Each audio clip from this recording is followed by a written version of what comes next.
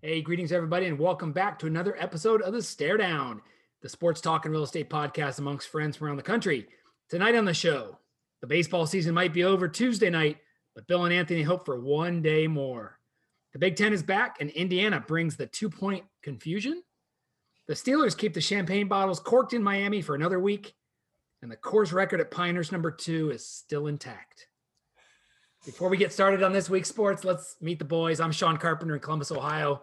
Bill Risser in St. Petersburg, Florida. Todd Meininger in Cumming, Georgia. And Anthony Malafronte in Tampa. Let's go around the horn. Start with you, Bill. How was your weekend? My weekend was like a couple of other guys on this podcast weekend. It was fantastic.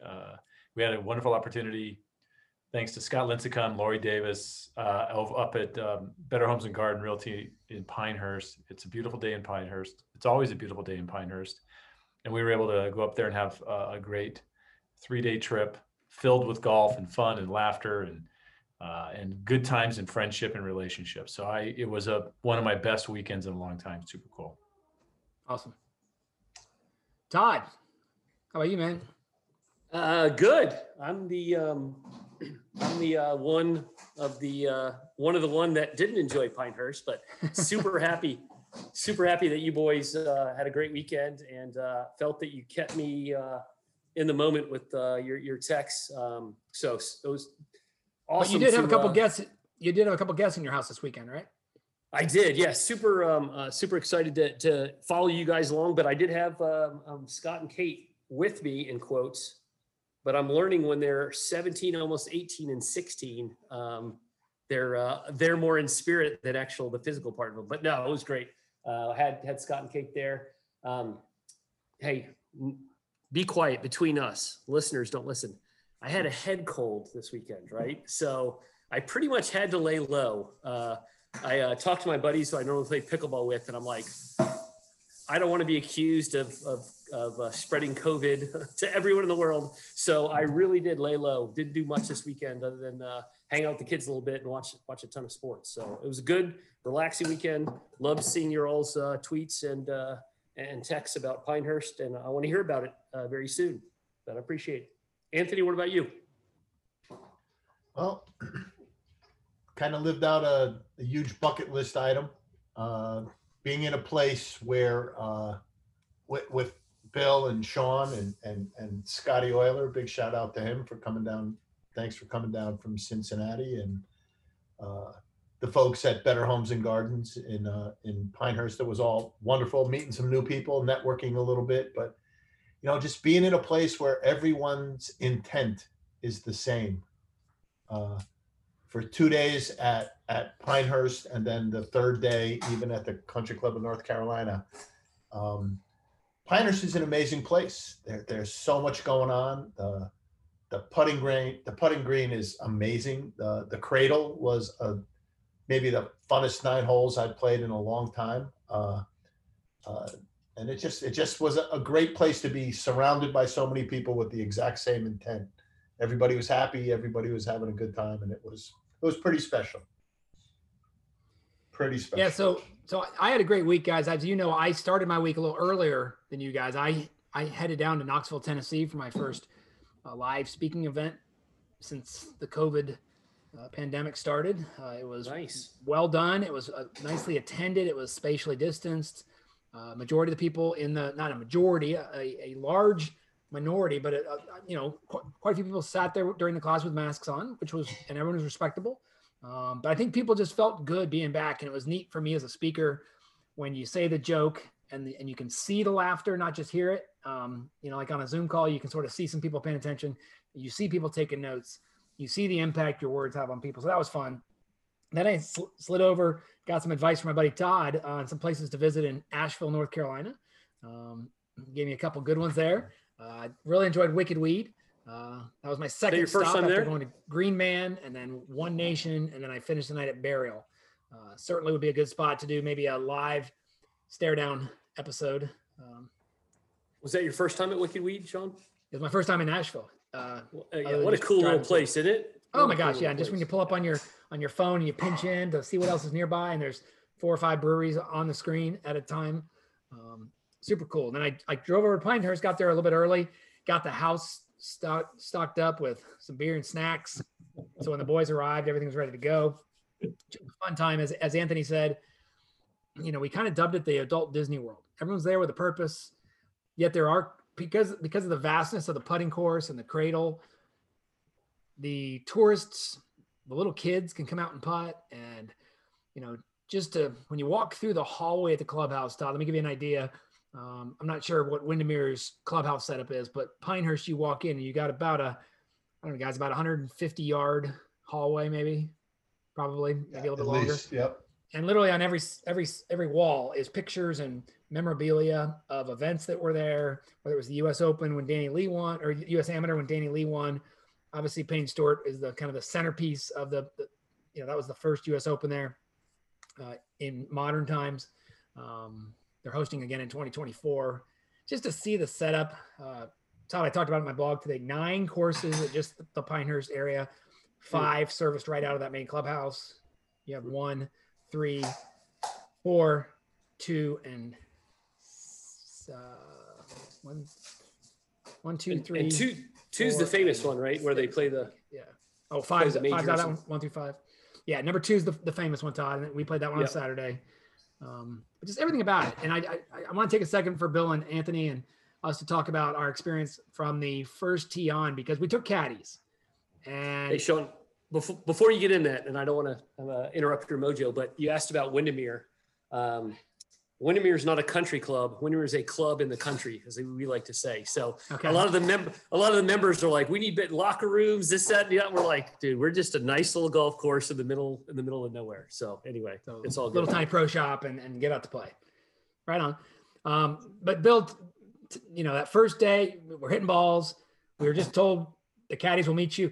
We get there and they bring our clubs out, and the host, I think his name was John, he says, "Gentlemen, this will be the last time you touch your bag the rest of the day. Your caddies will take it from here and they'll meet you at the first tee. So take out the clubs you want to hit on the range, and you'll meet your caddies on the first tee." And so we had, kind of a long wait, not a long wait, but just a wait because, everybody's taking their time. Everybody's hitting 2 balls out the first tee. Not everybody. Bill hit his straight, so he didn't have to hit 2. But we had caddies. Scott and I had Gary, and Bill and Anthony had Fred. And it was Bill, just your thoughts on the caddy experience. Yeah, I've had the good fortune of doing that before, at a couple other places. And there is, I was trying to figure out a way to describe it. I don't know how to, for people that aren't golfers, what's that analogy? And I thought it would be like, it's like winning, 21 zip in a pickleball match. I mean, it's so, I'm just kidding. Sorry, Todd. I mean, it was good. I mean, there's, when you're walking down a fairway and the caddy, you're having a chat with the caddy and you're talking about life and stuff, and you're just in this most beautiful place. It's just an incredible experience. So I think if there's a caddy option available, I always say yes. Is the caddy's course knowledge just unbelievable? Like, let me point something out, Todd. These aren't like so that was a country club. That was a softball question. I guess it would be like watching. That would be like watching an NFL game either on mute or having Tony Romo explaining to you what's going on, right? Well, these aren't 15-year-old, 14-year-old kids getting $30 for the weekend at a country club. These are these guys' careers, and they're looping 2 bags a day, sometimes 36, but not often in the summertime. But Bill, just continue with. Look, you talked about how much help a caddy was on the course. There were multiple times for all 3 of us where you look at your putt and you kind of figure out, it's going to be out here. It's going to break about 2 feet from the left, and it's going to break to the right. And then your caddy would walk out there and would go 10 feet on the other side of the hole and go hit it over here. And you're just like, what? And guess what you did, Todd? You hit it over there and it tracked right towards the hole. So local course knowledge at most courses is important. But Sean said this, those were the toughest green complexes I think any of us have ever played. They're so penal with just a little bit of a mishit with the sloped edges, the turtleback, or the, whatever you want to call it. They're just the waist areas so hard. And the caddies were, we actually had the same caddies both days. We liked them so much. The first day we said, "Hey, can you be here tomorrow for tomorrow's round?" And so we had the same. And I imagine Fred watched you and Anthony putt, so he knew when you were lining up to put you 10 feet over this way, where Anthony, it may have been 7, based on speed of putt and if you like to ram it or not. Yeah, those guys are amazing, right? They were great. Yeah. Mal, Before we go to Mal, let me point out, Todd, there was a vicious hole that Bill paid attention to the caddy. I paid attention. I just didn't execute as the issue. There's two parts. There's paying attention and execution. My putt went too hard. Todd, it ended up 70 feet back in the fairway after it rolled all the way across the green, down the hill. It's just one of those ones where you just watched it roll and roll. And yeah. But now what was your thoughts on your buddy Fred, who I think you fell in love with by the third hole? He's quite a character. He spoke to me on Sunday when he wasn't there. I could hear him, Pard, you need to do this. Pard, set your shoulders first, not your feet first, right? Wow. A couple of times when he said to me, as Bill was saying, I'm looking at a putt and I think I have to hit it pretty straight, maybe a 3 or 4 foot break. The hole that Sean putted off the green, he said to me, putt it at the bags. And I kid you not, the bags were 20 feet to the left of where I was aiming. 20 feet, not another 5 degrees. It was pretty far away, and he was right on. It's the way the game should be played, really. We had an opportunity to talk amongst ourselves, to learn about them. How great was it walking up whatever hole it was, 17 or 18, and there's all 6 of us walking up the fairway drinking a beer. It was a great experience. Those guys were awesome. And as Bill said, I'd do it again in a heartbeat with the caddy. I've had the good fortune of playing with caddies once in a while, and it's the best way to experience the game. Yeah, Todd, it was a cool moment. We're on hole number 7. We start on the back 9 on number 2, so we're finishing up our second round with these guys. And the first day, they had let us buy them a beer. They're adults, they're not little kids. And so on the 7th hole, which was our 16th hole, the beer lady comes by. Scott and I were ready for beer. We were getting our butt kicked by these guys. So we went over to get beers, and I yelled to Bill, I said, "You want a beer?" And he says, "No." And I said, "Mal," I said, "You want a beer?" And he says, "No, we're almost done." So I said to Fred, his caddy, I said, "Fred, you want a beer?" And Fred just raised his thumb up, said, "Yep." And then Anthony, a second later, says, "Sean, if Fred's having a beer, I'm having a beer with him." And Bill yells up from by the edge of the green, and then I'm having a beer with him too. And we, all 6 of us, sat on the next tee and enjoyed a beer. And it was just a cool experience. And Bill, I'll let you tell the story of your great birdie on 8, but tell Todd the story of how the round finished. So we started on as you mentioned on Pinehurst number 2. We started on number 10, which they have to you take your card out to the 10th tee box area. There's a little starter station because they'll go off in waves a lot. Scott Euler is a 14 handicap, and Scott was having a rough day on Pinehurst number 2. And so, I ended up birdieing number 8, which was exciting. The birdie was exciting. And once again, a great read from Fred. And we head off to the 9th. And it's a long par 3, about 160-ish. It's kind of a forced carry. You have to get it up on top of the green. And Scott gets up there and just pures. I'm going to guess it was like a 6-iron. Drops it on the green about, 30 feet left of the pin. Great shot. And he doesn't have a par yet in the whole day. So he goes up to, as they're walking up there, and I can hear him talking to Gary, the caddy, saying, "Gary, I just want a par. I got to get a par." And Gary goes, "F that. We're going to get a birdie." And he's like, "Dude, I just want a par. Let's shoot for the hula hoop." That was his, let's put it inside the hula hoop. And Gary's like, "No, we're going to make this," and gives him the read, and he hits it. It's on the. But tells him why he wanted him. Tells him why. Tells Todd why he wanted him to make the 2 so bad. Oh, well then, yeah. Gary said to him, he goes, "Dude, you need a birdie because you'll get a 2-on-2, which is the 4 par 3s on Pinehurst number 2. If you get a 2-on-2, you get a little kind of a gold ball marker that says you got a 2-on-2, and I'll drink to that on the other side." It's really cool. And so, Gary, we got to get you the ball marker. We got to get it for you.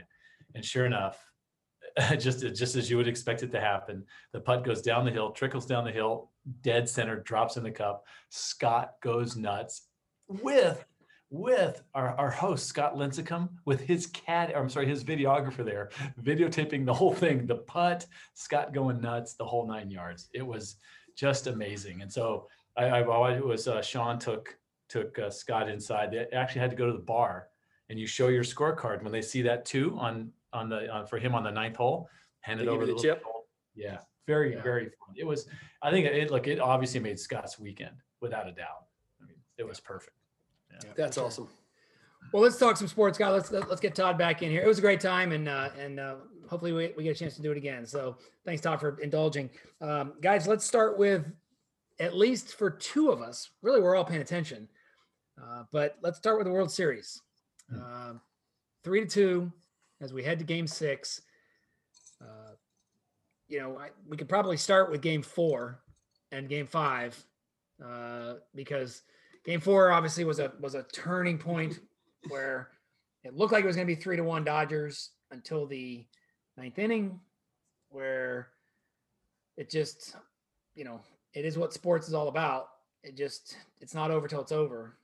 Todd, I know you were watching.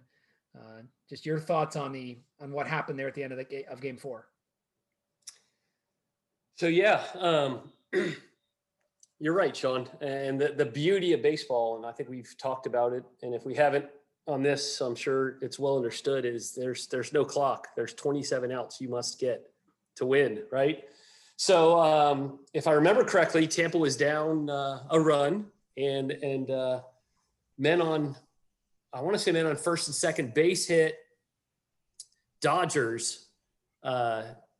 Is it Bellinger in center field? Help me out, Bill. It was Chris Taylor who made that mistake. Yeah, so I guess it was the catcher was trying to am I mixing up my plays? Was it a stolen base or was it just a straight base hit?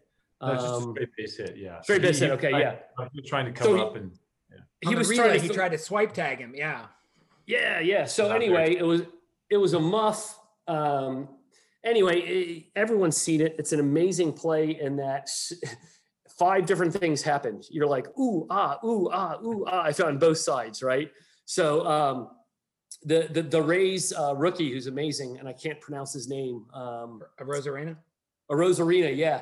He stumbles going around third, and he's dead to rights, and the ball gets away from the catcher.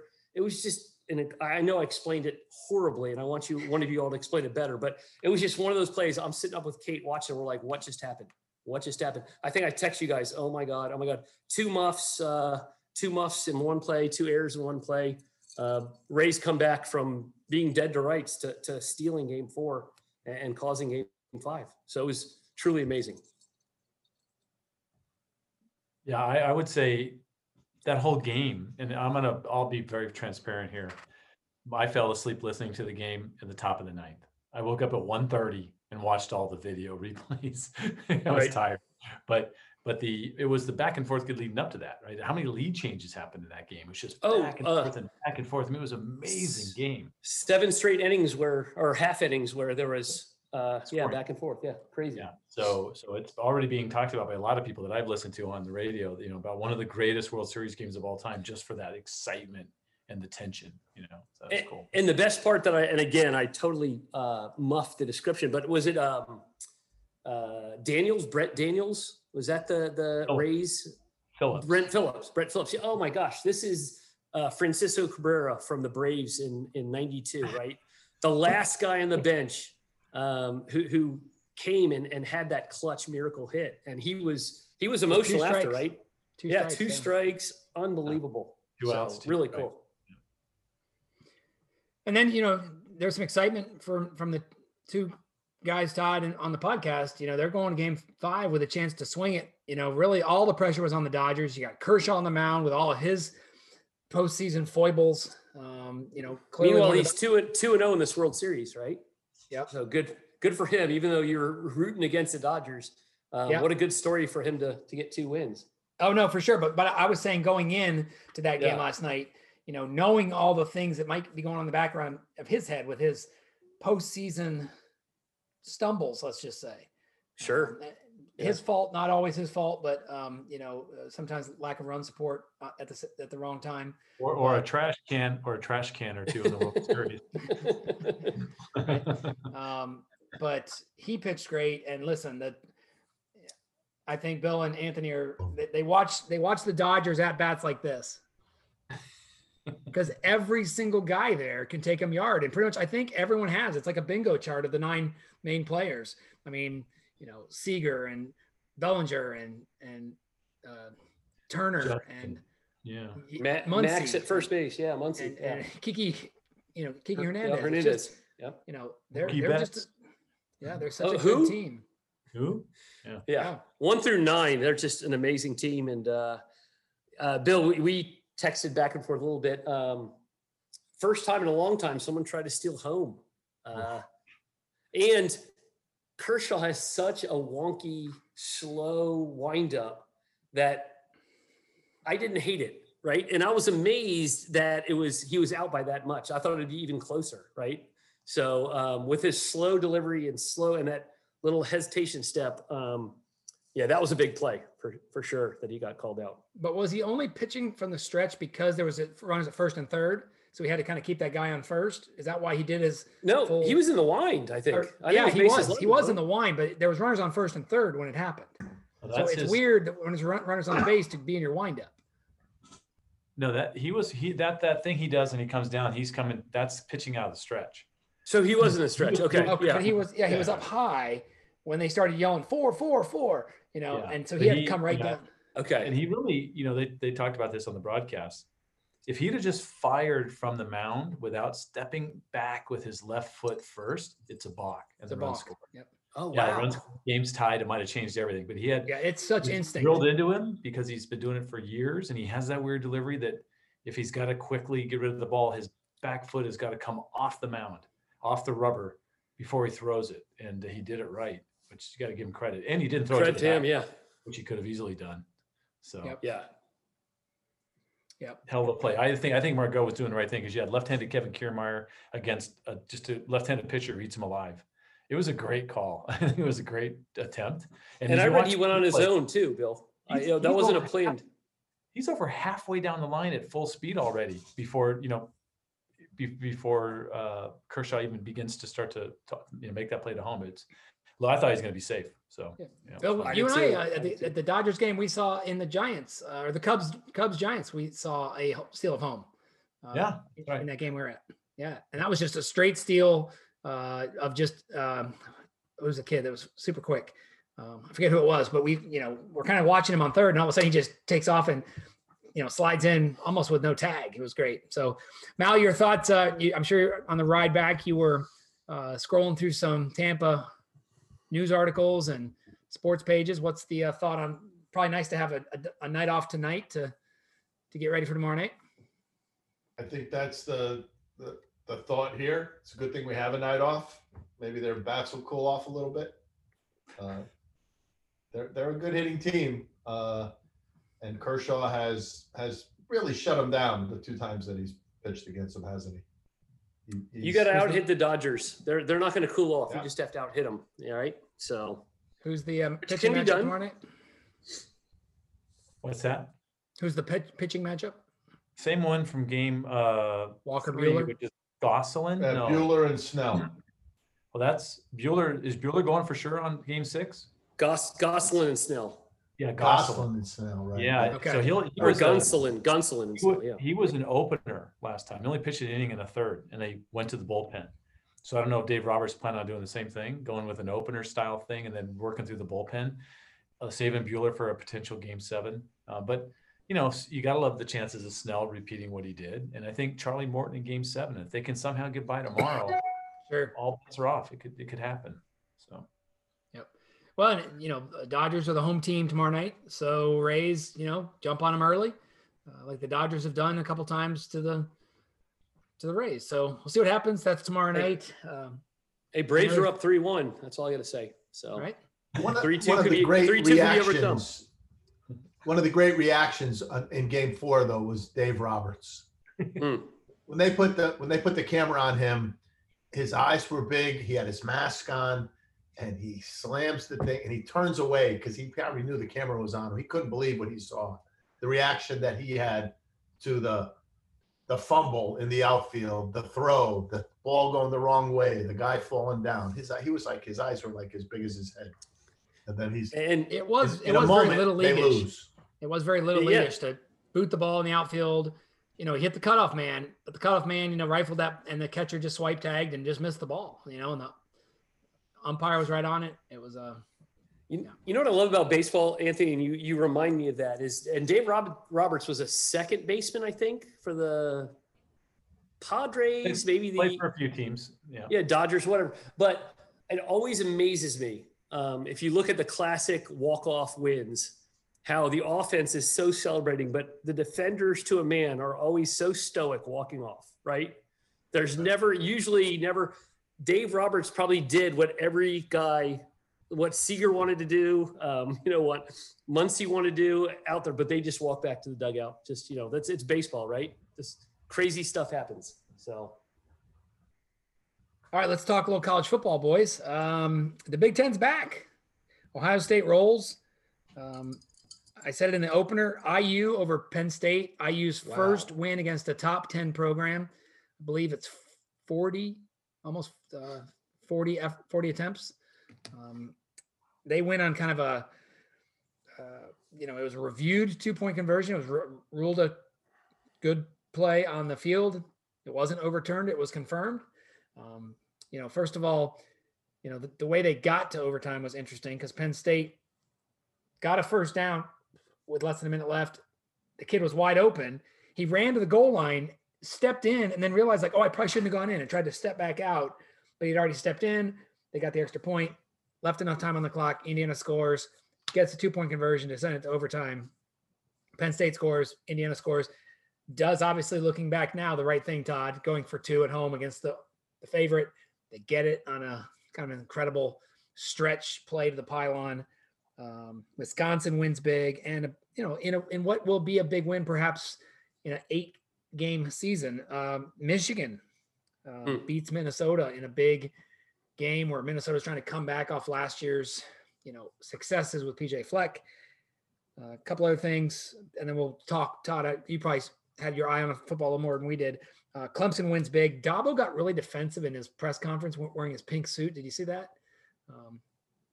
They win big. They win 47-21 over Syracuse. Remember Syracuse, Bob, Bill? Yeah. It was a close game, and then they scored, I think, 21 points in the fourth quarter to kind of blow them out. And Dabo got really defensive when someone says, Coach, why is the team struggling so much? Blah, blah, blah. And he's like, am I at the right press conference?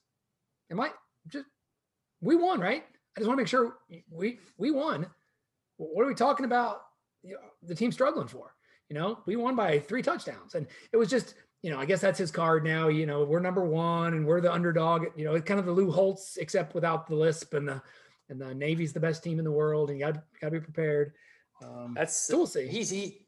That's Dabo being Dabo, right? It is. I think so. I remember when he won the national championship, he spent a press conference, talking about how no one believed in us. And we talked about it then, saying, you won, celebrate, right? Yeah. So he likes the chip on the shoulder.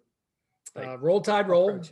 Big news in that game. Jalen Waddle goes out with a season-ending broken ankle.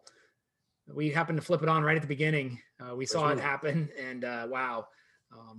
Tough loss for a great player. You hate to see it when the Dak Prescotts and the Jalen Waddles go out with big injuries like that, but they win big. Tennessee, that's their 3rd loss in a row, Todd, after jumping up into the teens in the rankings, and everybody's saying, oh, Tennessee's back. And then they lose to Georgia, lose to Kentucky, get blown out, and who knows? Tough sled in the SEC. I think I see a tear falling from your eye, Sean. Sorry, they don't seem quite ready, right? They just don't seem quite ready. I agree.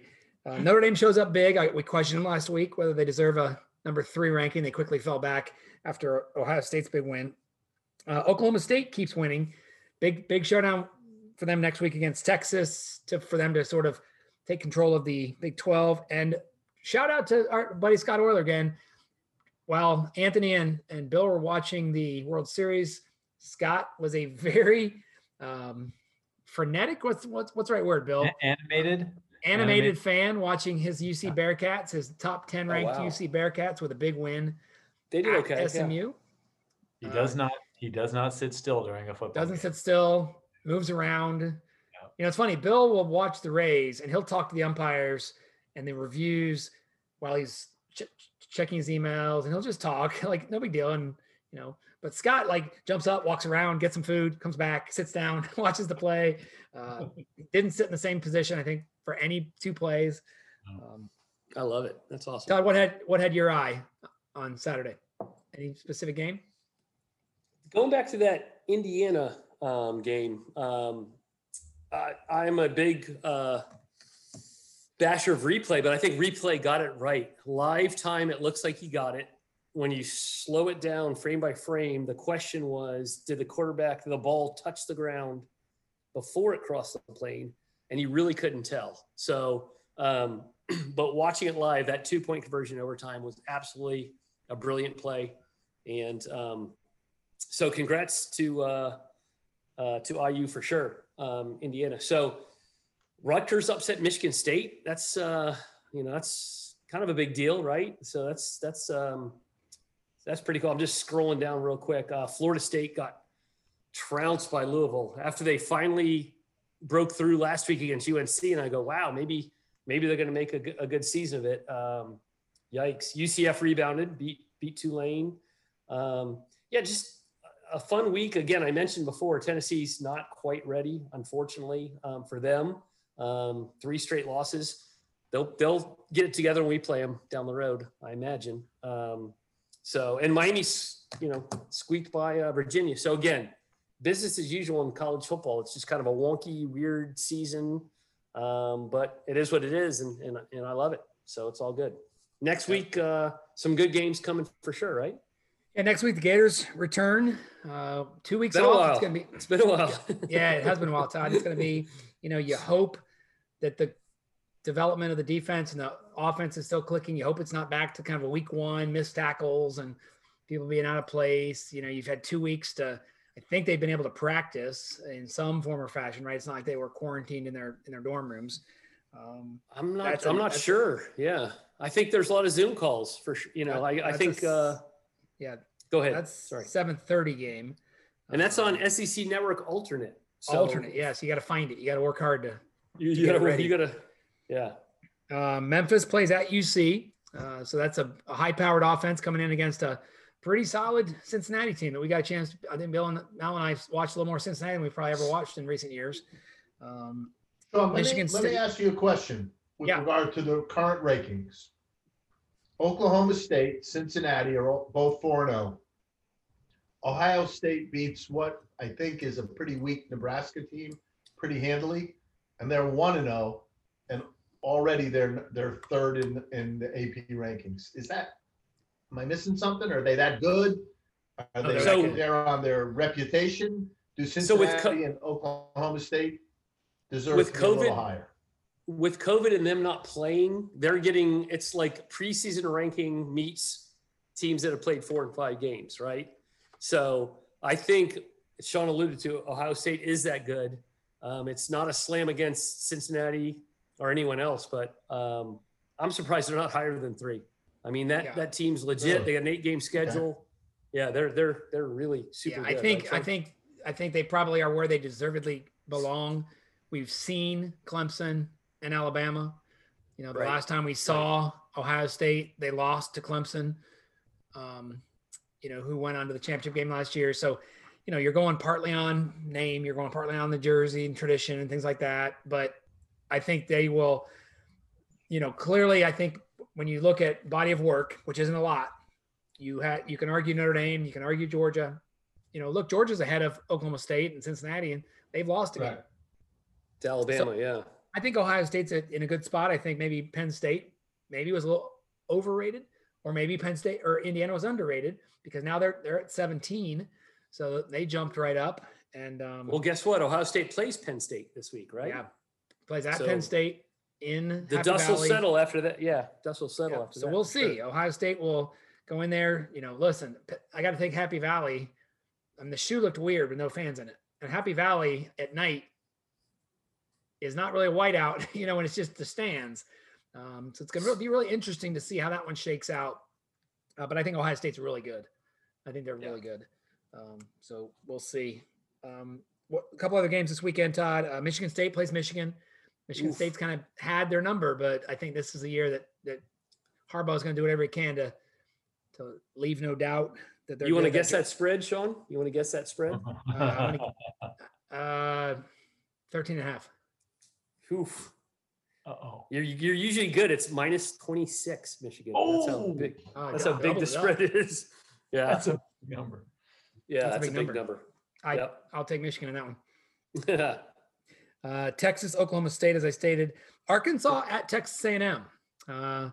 That's a put up or show up for, I think, both teams. I think Texas A&M, wants to beat their chest and say we're back, and it was just Alabama that beat us, and their schedule is set up that I don't think Bama's going to fall twice, but they could get that back door into I don't even know if we're doing bowls. We'll hear about that later. Sure. But and then Ohio State, Penn State, as we talked about. So let's jump to the NFL, guys. I want to hit this week, and then we'll look ahead. Eagles win on Thursday night, and somehow end up the weekend as NFC East leaders at 2-4-1. NFC East is weird. Steelers remain undefeated in a game that they were handily beating Tennessee, but hung on to win 27-24. Tennessee made a comeback there. Todd, I don't know if you want to skip the Lions. Atlanta's finding ways to lose now. Yeah. That just has to just be hard to watch, right? Yeah, for sure. Todd Gurley, he tried to do the same thing. I don't know if you watched the replay, but did he try to get down? He tried to get down and the ball crossed the plane. So they had to call it a touchdown. He was, by the time he realized, he stumbled and then went down and the ball crossed the plane. And then credit to Matthew Stafford. He had barely any time in the world and drove down the field and beat it. It's fine. This is one of those years, right? They're 1-5. And the Lions are 3-3. So, watch out for the Lions. They're not out. And depending on what Chicago does tonight, they could be right there in it. I believe I don't even think they've played anyone in their division yet. Who's that? The Lions. The Lions?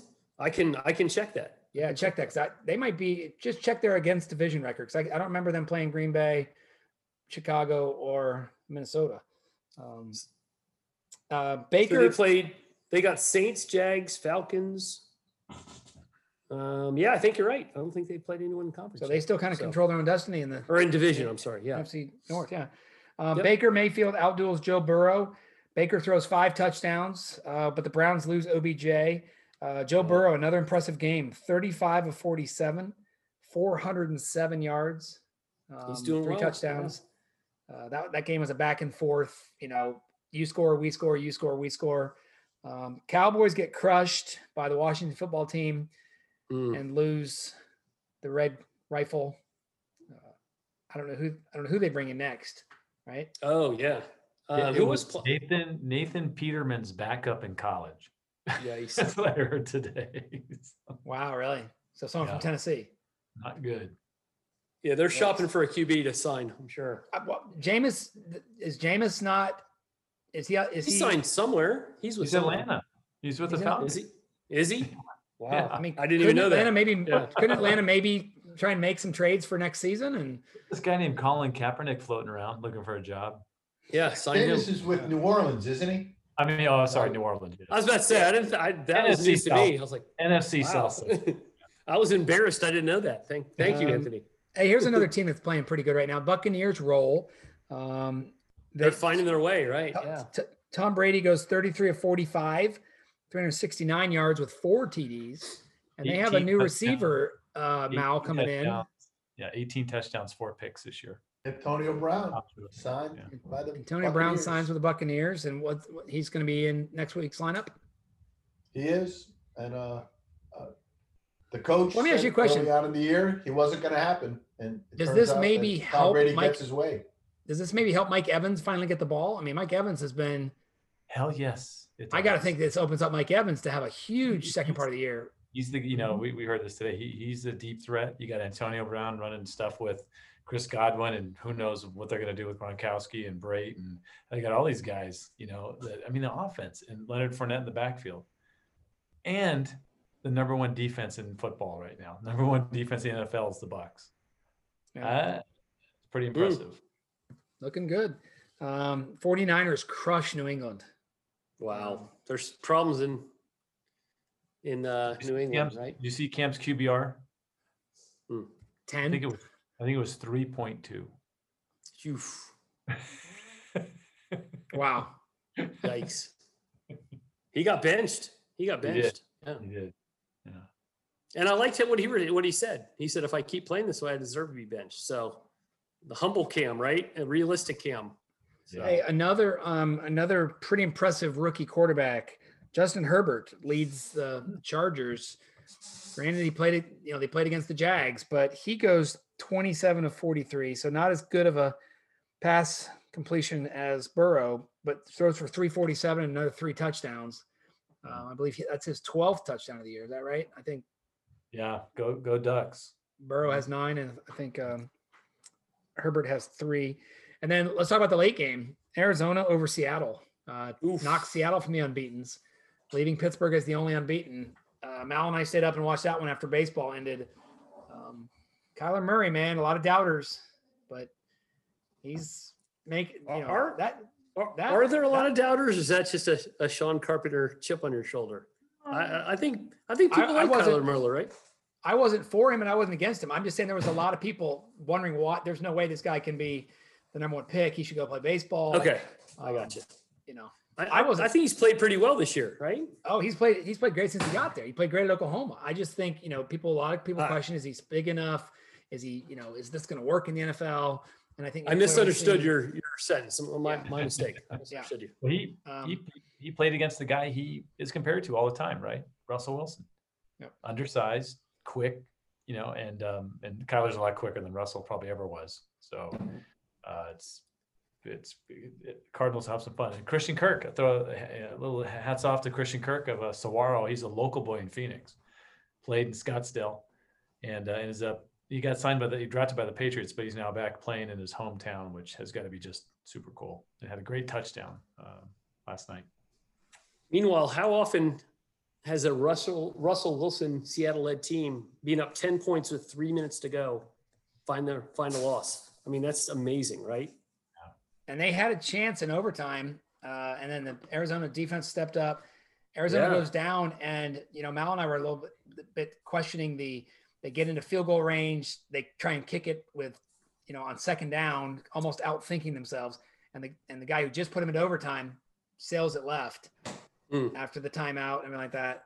And then Russell throws just a really bad pass. I mean, the interception was, I don't know if he didn't. I mean, the linebacker who came from Clemson, he made a great play. I mean, Mal and I both kind of jumped up off the couch at his instinct because they had everyone up on the line and all 3 linebackers fell back into coverage.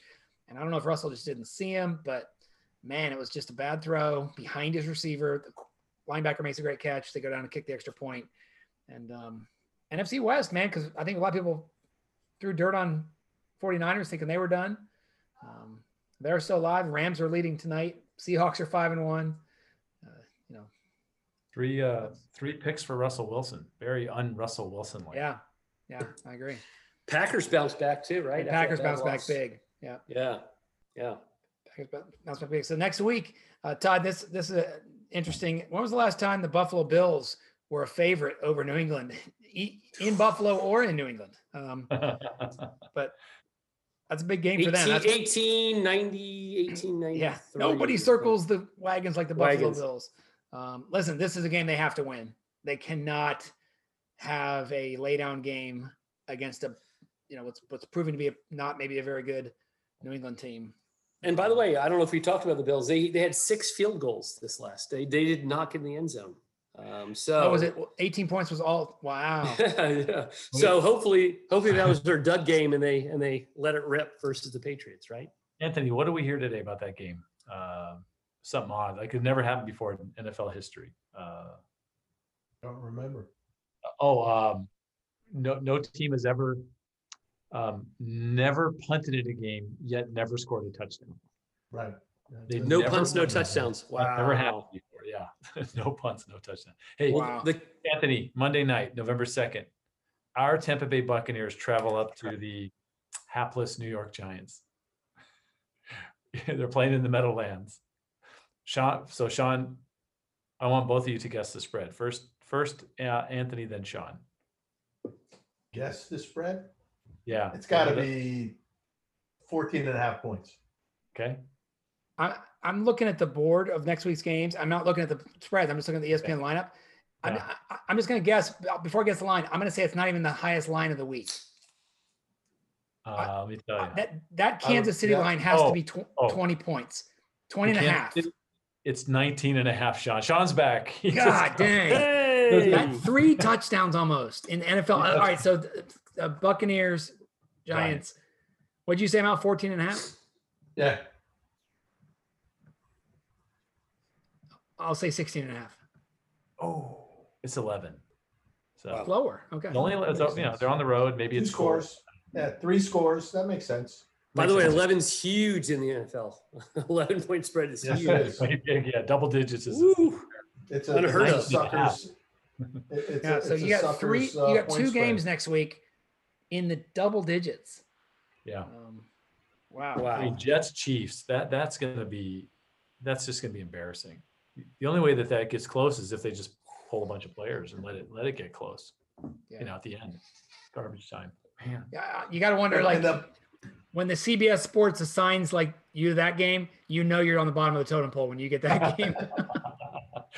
Hey, you're calling the Chiefs, right? That's how you look at it. Calling the Chiefs. And how about that Sunday night game? You got to think Al Michaels and Chris Collinsworth are thrilled about that one.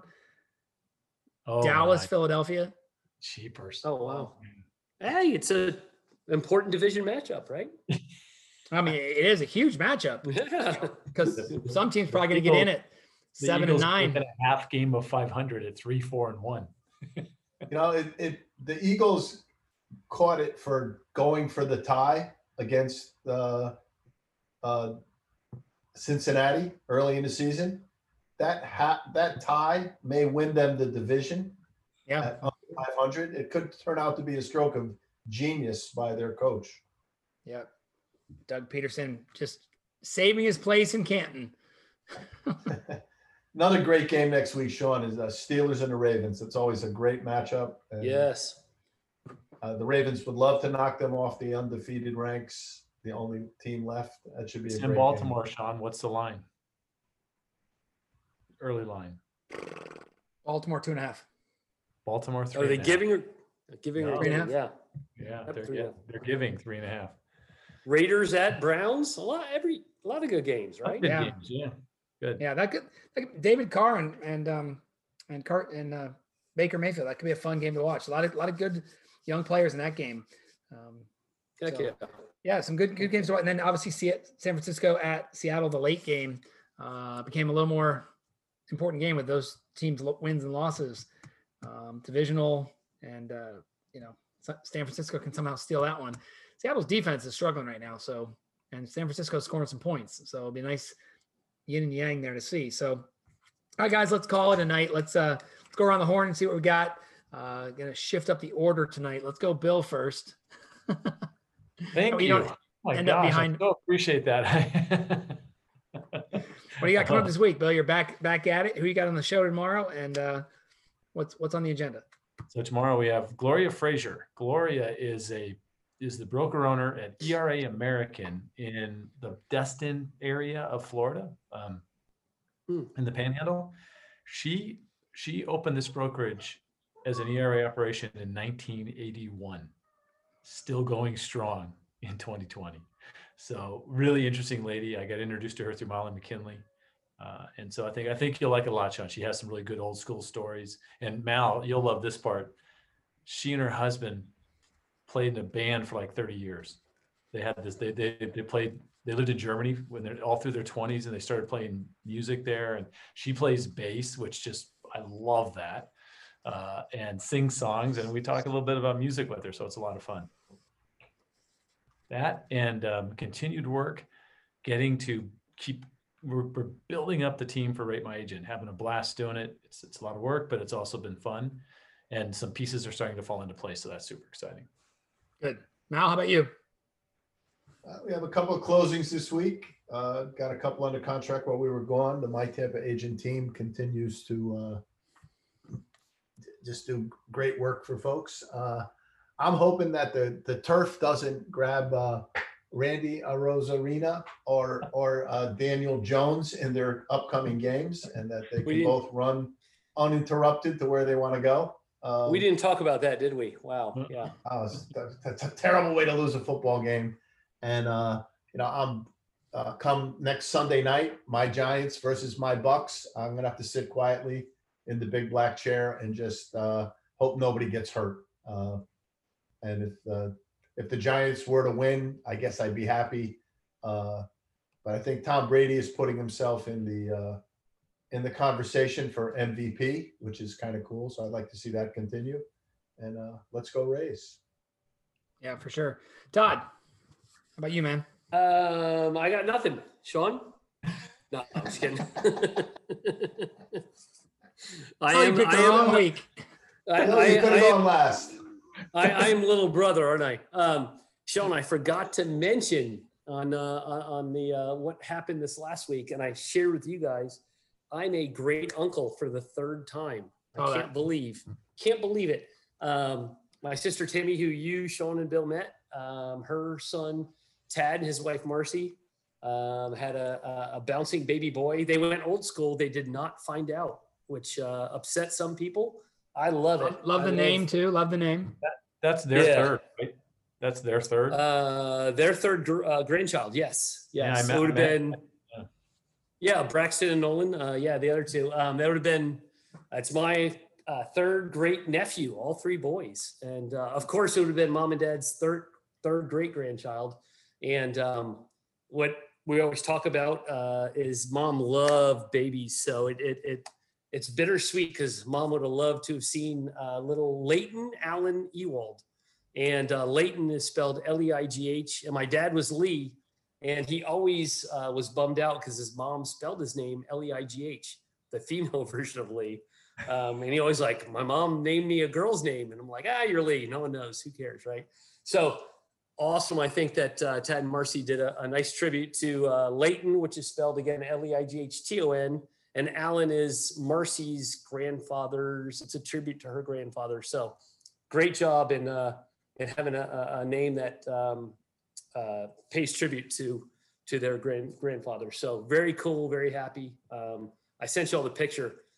Yeah, I'm going to say it here. Babies are either cute or adorable. This baby's adorable, right? I mean, just a good looking baby. There's some babies that, remember the old Seinfeld, right? Oh, yeah. It's breathtaking. Some babies are breathtaking. But I wish them well. And so, yeah, I'm a great uncle again, figuratively and literally. I'm a great uncle. So awesome. What about you, Sean? Hey, back at it. Got a busy week this week, guys. I got a show a house tomorrow. 2 sessions, session with a ERA company out of Everett, Washington, tomorrow, helping them build a better buyer. Then I got to show a condo. Then I'm doing Lost Lyrics, Bill and Anthony, for our buddy Sam DeBoard as part of their RESO conference. Nice. So getting in front of some people there. I do a double session for Cole Banker Weir Manual Wednesday afternoon, and then I do a late night Thursday evening for some of their people that need some after hours. By the way, I listened on the last part of my journey today, Todd. Robin reached out to me from Weir Manual. They were looking for another speaker. I gave him the name of our friend Pete Blank. Pete did an amazing session for them today on leadership and Disney. So that was a little shout out to him.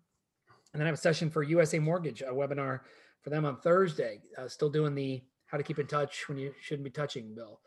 So that's a good wheelhouse one. And excited to get back on some bent grass greens and some no slopes.